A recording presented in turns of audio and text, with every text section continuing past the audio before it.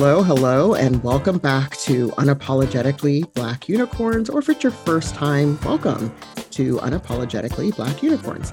And as usual, as per usual, I have a wonderful guest who I just met recently.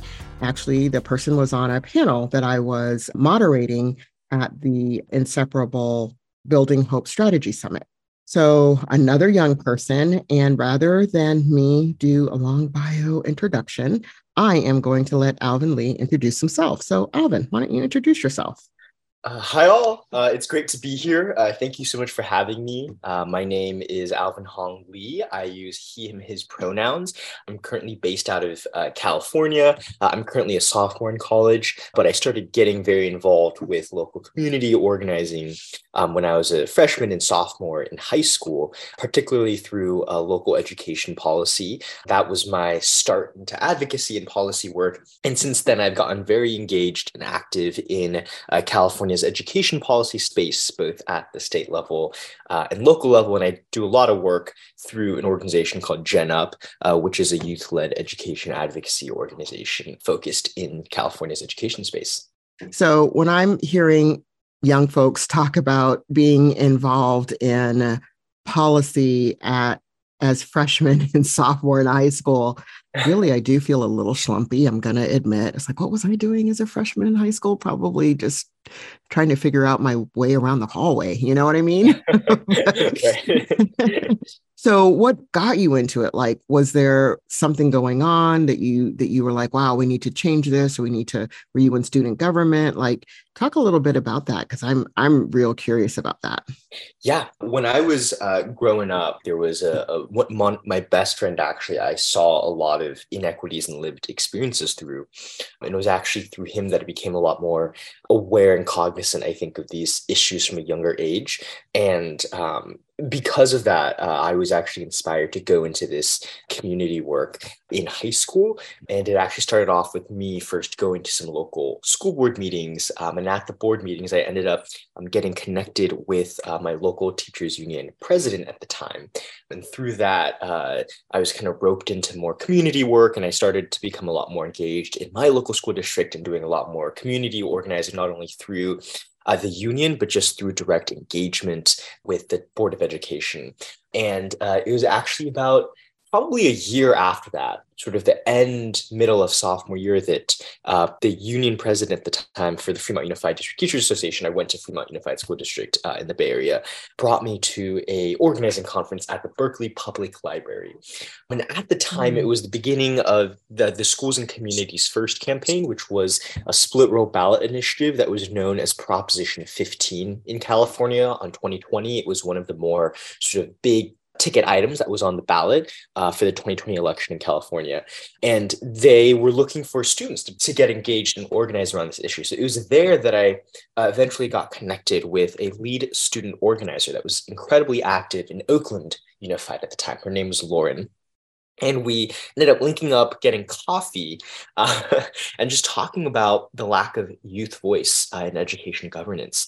And out of that, we created Gen Up really as a vehicle to change that. And we began initially with just reaching out to all of the folks in the Bay Area that we had worked with or that we had known, just student leaders that were good friends and allies of ours. And naturally, it kind of just grew larger and larger. Now we have a much more substantial statewide footprint. So that's a bit about sort of how I got my start and how we ended up with Gen Up. Wow.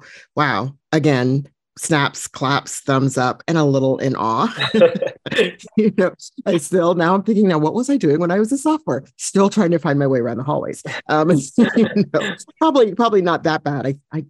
I don't think I was in student government actually until I was in grad school. I didn't even think about that as a possibility. So when you're doing this work, or when you're thinking about sort of, other people who are young folks, are these things pretty easy to access, to be able to go to a school board meeting or find out about other community organizing events? Or were you guys just lucky that you had somebody who was really interested in supporting students to do that, like you were talking about the teachers union president?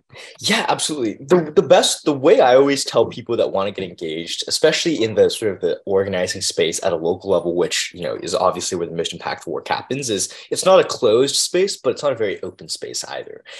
So it's one of those things where if you make a proactive effort to reach out first, the community is very welcoming with open arms. So I think once you take that initial first step to step out of your comfort zone and make that initial contact, the rest really falls into line. And that sort of was my experience as well. The moment you start becoming engaged and trying to become active in that community, it's a lot more easy to sort of plugged in. So it's not a hard community to break into, but it's also one of those things where it's not like, you know, you're going to be, you know, on your way to school as a student, right? And, you know, there's just openly posted opportunities to do organizing with certain groups. So I think it's one of those things where you truly have the passion for a particular policy change or making an impact in your local community, absolutely just reach out and go for it, because it's going to be so rewarding, so impactful, and it'll be so easy to get engaged with your local community. Yeah, that's really, really good advice. I mean, it's not like it's going to be up on the student bulletin board that they're having a teachers union meeting. I mean, that might be in the student lounge. I mean, in the teachers lounge, but not right in the student bulletin board. And, you know, you're talking about, you know, going into spaces, and I'm just going to put it this way. So as young people, you know, you're going into spaces where they're adults, and how intimidating is that? And then the follow-up question is, I'm just going to shoot a lot of questions at you. I feel it right now. But the follow-up question is around, you know, what is it like when there might not be agreement from the student perspective compared to the teacher's perspective or the administration's perspective? As a student, it sometimes can be intimidating, but what I've found is that particularly on the issues, or I guess more broadly speaking, all of these issues that we're advocating for ultimately affect us in the most profound way, because we're the next generation that's inheriting all of these issues, right? So I say, don't feel pressured, because we all have an incredible stake on the line if we don't do something and engage in these issues, on these current discourse. Second, education in particular is a issue I think that students really should have an engaged say. And the reason is because at the end of the day, the education system was built for us, the students, right? Their fundamental purpose is to educate us. And so a lot of times, you know, why not hear from the most critical stakeholder, or one of the most critical stakeholder in the education systems, the students? I always try to tell the fellow student organizers, remember that, you know, you have power in this space and in this room today because you are the direct constituent that this system is built to serve. And so no one knows that experience better than you do. In fact, what the policymakers are trying to do right now is shape that system to better help you, right? So why not just ask you directly and get you as a student directly more engaged? And so I think through that, we found it really empowering for students. Another thing is we found that in education, there's just so much stakeholder noise, right? There's a lot of different interest groups, advocacy groups. I mean, compared to any other issue area, the most money every year is by far poured into education policy, education reform, whether that's through philanthropy, civil society, et cetera. And so a lot of times, a lot of critical things get lost in noise. However, consistent student engagement in education policy is a rare phenomenon. And so when students do speak up, it's very great at cutting through the noise. A great example is in local school boards, right? At local board meetings. You know, if you get even one or two students to give an open communication or a public comment at a board meeting, the trustees will not only take immediate notice, but they will often take directive and action on what the student gave input on, because it's just so rare to see engaged students. And so if you are able to engage as a student, your voice truly has meaning, it has power, and it has impact. So that's the first part. And I think the second part is, from our work, we've just found that when we see students get engaged in this advocacy at a young age, they feel incredibly empowered, and you really see this amazing growth trajectory and this sort of birth of a new sense of leadership. There's been a lot of Gen Up members that have started their forays into education at an early age, say in 9th grade, by joining their first Gen Up chapter. And we see that a lot of these same students then become the student board member on their local school district. And then they become involved in their statewide work. And now we have students that, started with the GEM chapter 9th grade and are now seniors or freshmen in high school that have literally written legislation into law that has been signed by the governor in California. And a lot of these same students are now actually majoring or minoring in education. And so perhaps what's even more rewarding and impactful is not only is this youth engagement critical to the systems and policy change in education, but long-term, it's cultivating this next generation of education leaders. And arguably, that's even more valuable. A lot of folks like to say that we don't invest in organizations, we invest in people. And I think that's so true because organizations can disappear, grow, or wane all the time, but people, they usually stay. So as long as we're cultivating those leaders, that gives me a lot of faith and hope for our future, particularly our education system.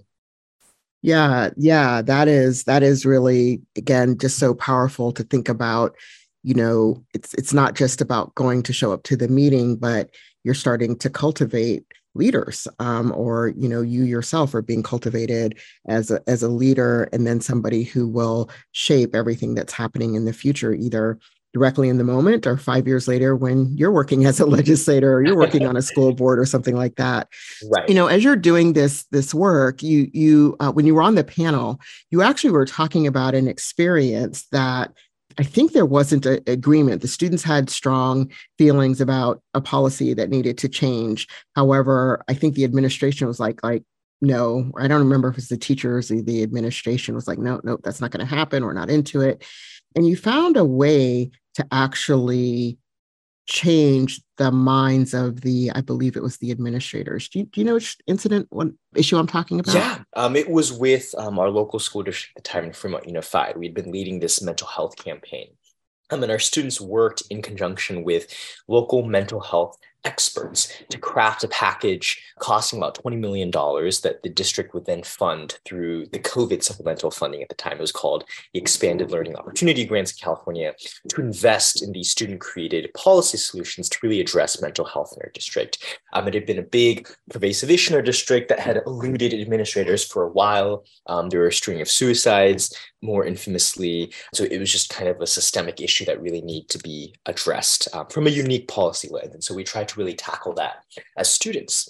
And what ended up happening throughout the process was that there was just a lot of disagreement. And it wasn't even from a particular group in general, but it's just that all the different stakeholders had very strong opinions and very different perspectives on how this could be addressed, right? You had the administrators who believed one thing, the teachers, particularly through the union, who believed that it was other systemic factors, the parents had their own beliefs, and then obviously the student themselves had very strong beliefs as well, right, on what was causing these stressors and what was fostering this difficult mental health ecosystem. And so what actually ended up happening is our resolution was we hosted a series of 2 very big sort of community town halls. This was during COVID at the time, so they were both virtual. And we invited all the critical stakeholders together: our superintendent, our board of education, our union leaders, our administrators, all the principals from all of the 5 high schools in our public unified school district. So it was just all of these stakeholders. And we got them together and we brought in students to share their stories and their lived experiences to really set the tone and frame it and show them the urgency and the expedited need for action to really address this issue. And then after that, we just kind of opened it up to a larger discussion where we had all the stakeholders bring a list of 5 things that they thought the district could implement or execute policy-wise, whether at the school site level, the board of education level, or at the district administration level. And we then had all of them share out. We had breakout rooms where folks talked individually in smaller groups to really find a consensus. And out of that, we took all of these different policy ideas that were presented by all these different groups, looked at the ones that had the most common intersection, and then framed our solutions under those intersections moving forward. And it still took a lot of work. It was about another 8 to 9 months of consistent advocacy at school board meetings before the Board of Education finally voted on these measures and actually ended up adopting and implementing it. So it was certainly a struggle, but it was a really enlightening moment for us students because it showed us that this discourse is so critical for policy change, and finding that common ground oftentimes is really important to create that systemic change that we want to see. And usually it might mean that we don't get everything we want, but the bottom line is some action is always better than no action, especially on critical exigencies like mental health, who we're talking about students' lives on the line. And so that was a really great learning moment for us. And it was really rewarding at the end of it for all the students that were engaged to see that the fruits of our labor were successful. Wow. Okay, so I have so many questions. First of all, this is brilliant because, what I've always thought about mental health advocacy, and I would assume this is for any advocacy where there's different stakeholder groups involved, is we all experience that particular issue from our particular lens, right? So if I'm a teacher, or if I'm in the union, or if I'm an administrator or parent or a student, each of us are going to experience that issue a little bit differently, and possibly think that the way forward needs to be from our lens or our frame, right? So if we're doing it in mental health, it's, the providers, the administrators, the policy people, the people with lived experience, and their family members. So it's like about 5 different groups. I'm sure I haven't named them all, but just for the sake of kind of an analogy of what you're talking about. So, providers may be a bit risk averse about something because they have to carry their malpractice insurance. They also have to operate within their scope of practice, which has certain boundaries of things that they can or cannot do. And then if you're an administrator, you have to operate maybe from a funding perspective, a policy perspective, oh my gosh, the state expects us to do this. As a matter of fact, it's written in code that we have to do things a certain way. And if you're a person with lived experience, you're not paying attention to any of those 2 things that those other folks are, right? You're just right. No, I want it this way, I need it this way. This is what's really going to help me be, improve. And then family members may also have kind of a different take on it, as it may be, I want this for my loved one. I want them to be safe. I need to know where they are. Lots of those things may come into play. So we're all talking about the same thing, but we all see it a little bit differently. And I think, what you've just demonstrated is, how do you bring those different groups together to talk about the things that they would like, each of you would like to see and hear, especially from the students who are going to be the ultimate recipients, right? Yeah. So that you could work a way forward that was a consensus. And in some ways, I guess for some people, it was a bit of a compromise. Maybe for everybody, they had to compromise something. Did you find that as you were listening to the 5 things that each group brought, that there were things that as students, oh, I didn't think about that. Oh, that is interesting. Did you find that at all while you were hearing from the other groups?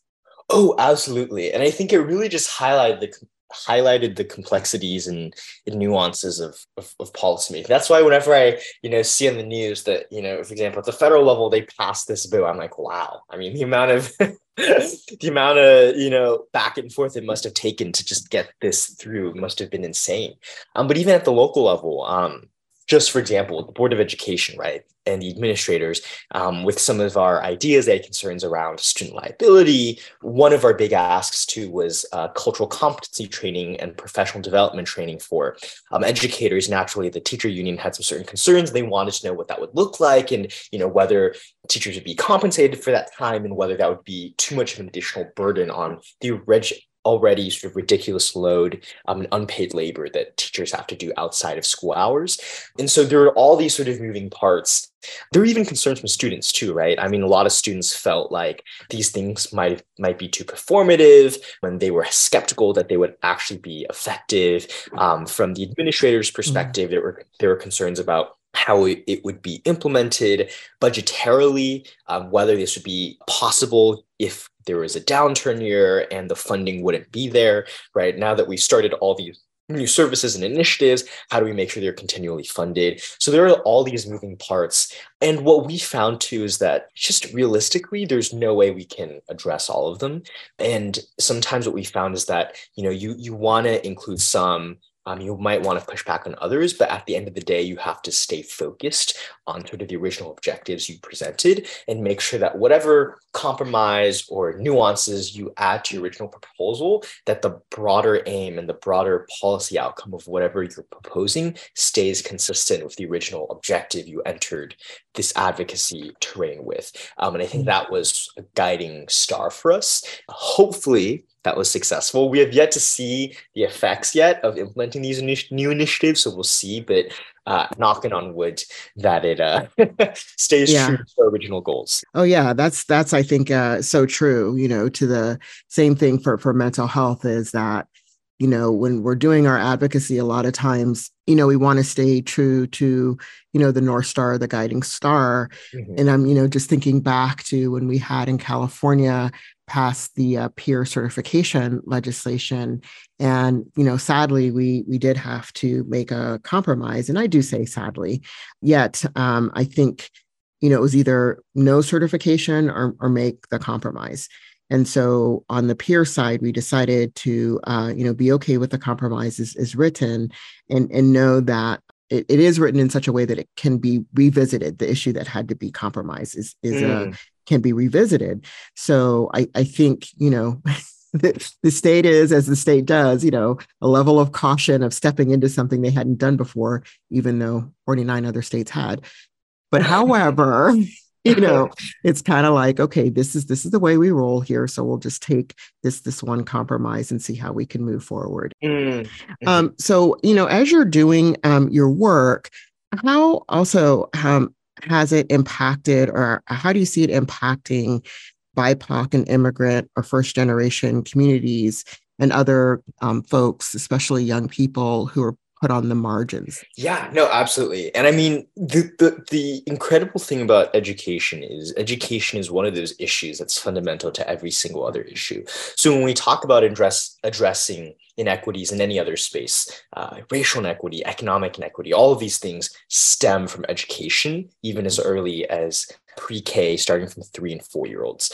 And so when we really talk about changing a lot of these other inequities that we see in our society, education is really the key and cornerstone to that, right? Even in health policy, with social determinants of health, education is probably one of the greatest social determinants of health outcomes. Mm-hmm. And obviously these impacts separately impact communities of color in our BIPOC communities.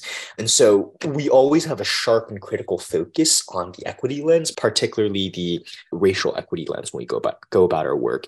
And California's education system is a majority minority school system. So about 60 or 55% of our student population identifies Latinx. And so a lot of the work we do is critically affects all of these BIPOC communities. And so we're very cognizant and aware of these issues. A lot of student organizers that we have in GenUp also identify as BIPOC, as well as an intersection of identities. And so we really try to be cognizant of all of these issues when we're choosing which advocacy fights to take on. One thing that we're particularly proud of is we led the fight in California that implemented ethnic studies as a high school graduation requirement. And this mandate will come into effect full force by the academic year 2029 to 2030. And so this is really cool because, just having the ability for students to see their own lived experiences, to see themselves, their culture, their ancestry, their roots reflected in school curriculum is just so powerful. Representation matters. A lot of people say this and that, but the bottom line is representation freaking matters. Mm-hmm. And ethnic studies was just such a fantastic start to that. And I think that's just an example of the ways that education, in particular, our work with education advocacy, has a strong lens on uplifting BIPOC communities and communities of color. Yeah. Wow. Again, speaking my language, I always think back to growing up. What I understood about, my own history was that I came from a country called slave. And I was like, there isn't a country called slave. I'm not a slave. Where is that? I don't know where that is, right? Because, that's what we learned about. We didn't learn about Africa or African Americans. We learned about quote unquote slaves. And I kept thinking, well, I got to come from somewhere. That doesn't really make a lot of sense.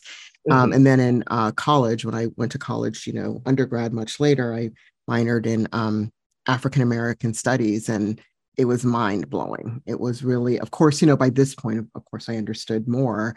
understanding our history. My parents made sure we understood our history. We had all these games because we moved around the world, of course, me growing up. So we had like, the Black History Mystery Game. I still remember that game.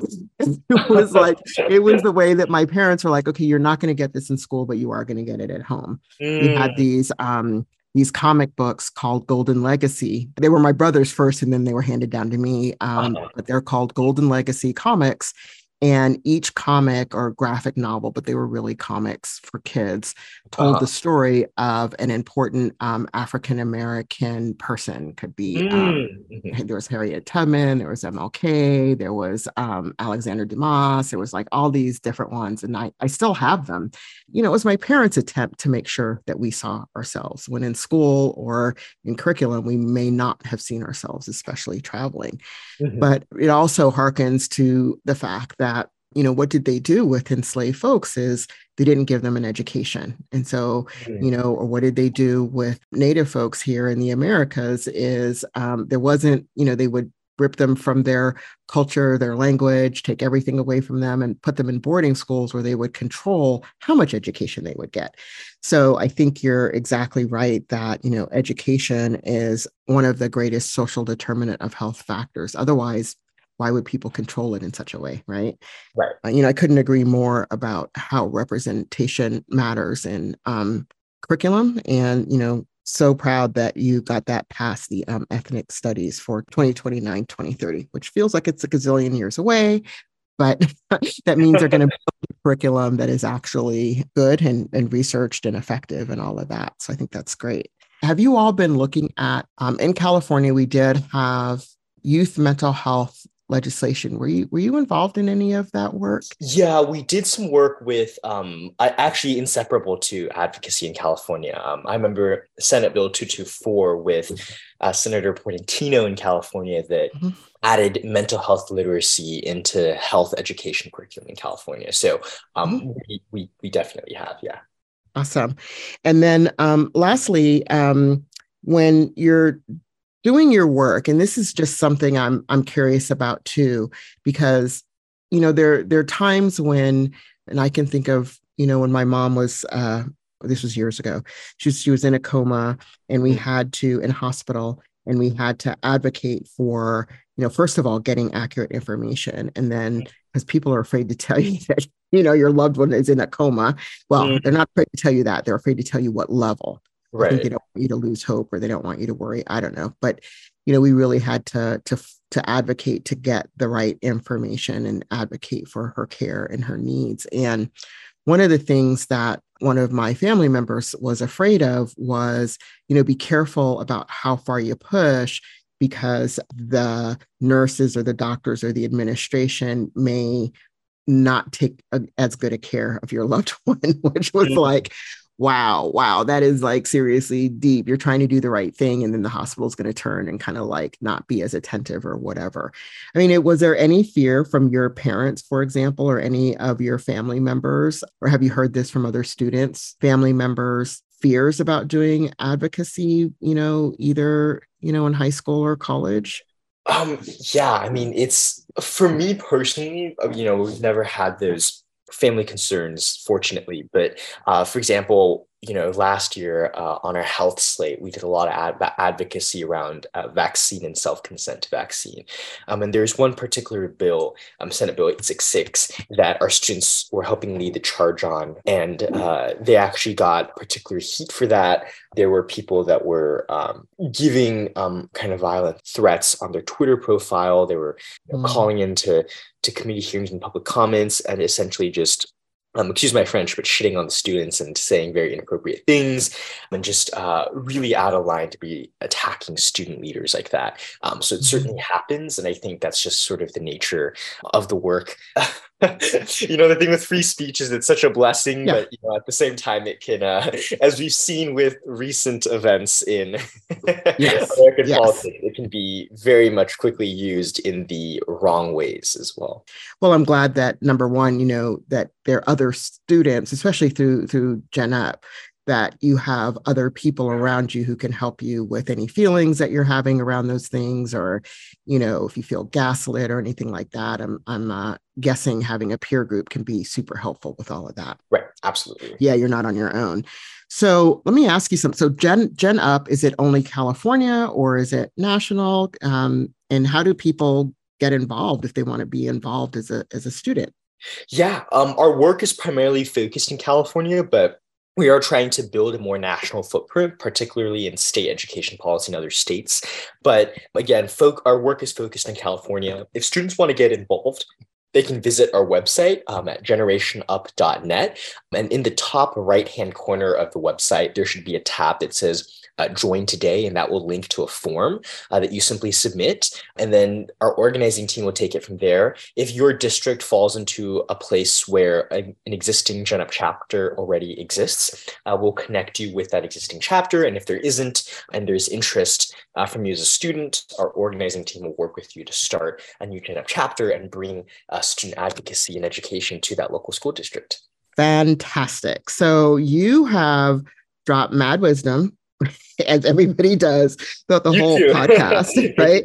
And so, this is the time where I ask people, to do that one last bit of wisdom dropping before we sign off. So is there, any one last bit of wisdom that you would like to share with folks?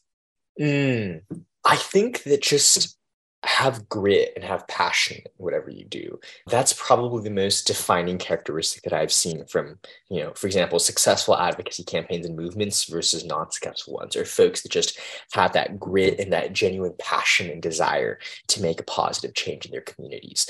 And I truly believe that everyone has that desire and a will and drive to make a positive impact in their communities. And it's about harnessing that drive and turning it and procreating that into positive impact. And so I guess, if I could ask folks to do anything, it would be, bring out that gritty side of you, go out and do something for your local community, whether that's mutual aid, whether that's, direct nonprofit services, whether that's policy work, whether that's advocacy. No matter what it is, there's so many problems in our society and in the US and in your local communities that need solving. And frankly, it can only be done if it's a collective effort from everyone. And so I think that collective action is so critical. And I truly believe in everyone's individual power to make that change. So just go out there, do something for your community and do service, whatever that may be, because I promise you the world will be a much better place if you engage with it. Snap, snap, clap, clap, thumbs up. If I had 4 thumbs, I'd put them all up. So thumbs and toes, I don't know. But that was amazing, amazing. Thank you, Alvin, for joining me today on Unapologetically Black Unicorns. Thank you so much for having me. And to our listeners, y'all know the drill. Subscribe, like, do any of that you want. But the most important thing that I would ask that you do is to please share the podcast with others. Folks are sharing just amazing, amazing information and wisdom and such examples. As we say, representation matters. So please do share. And until next week, we'll see you on Unapologetically Black Unicorns.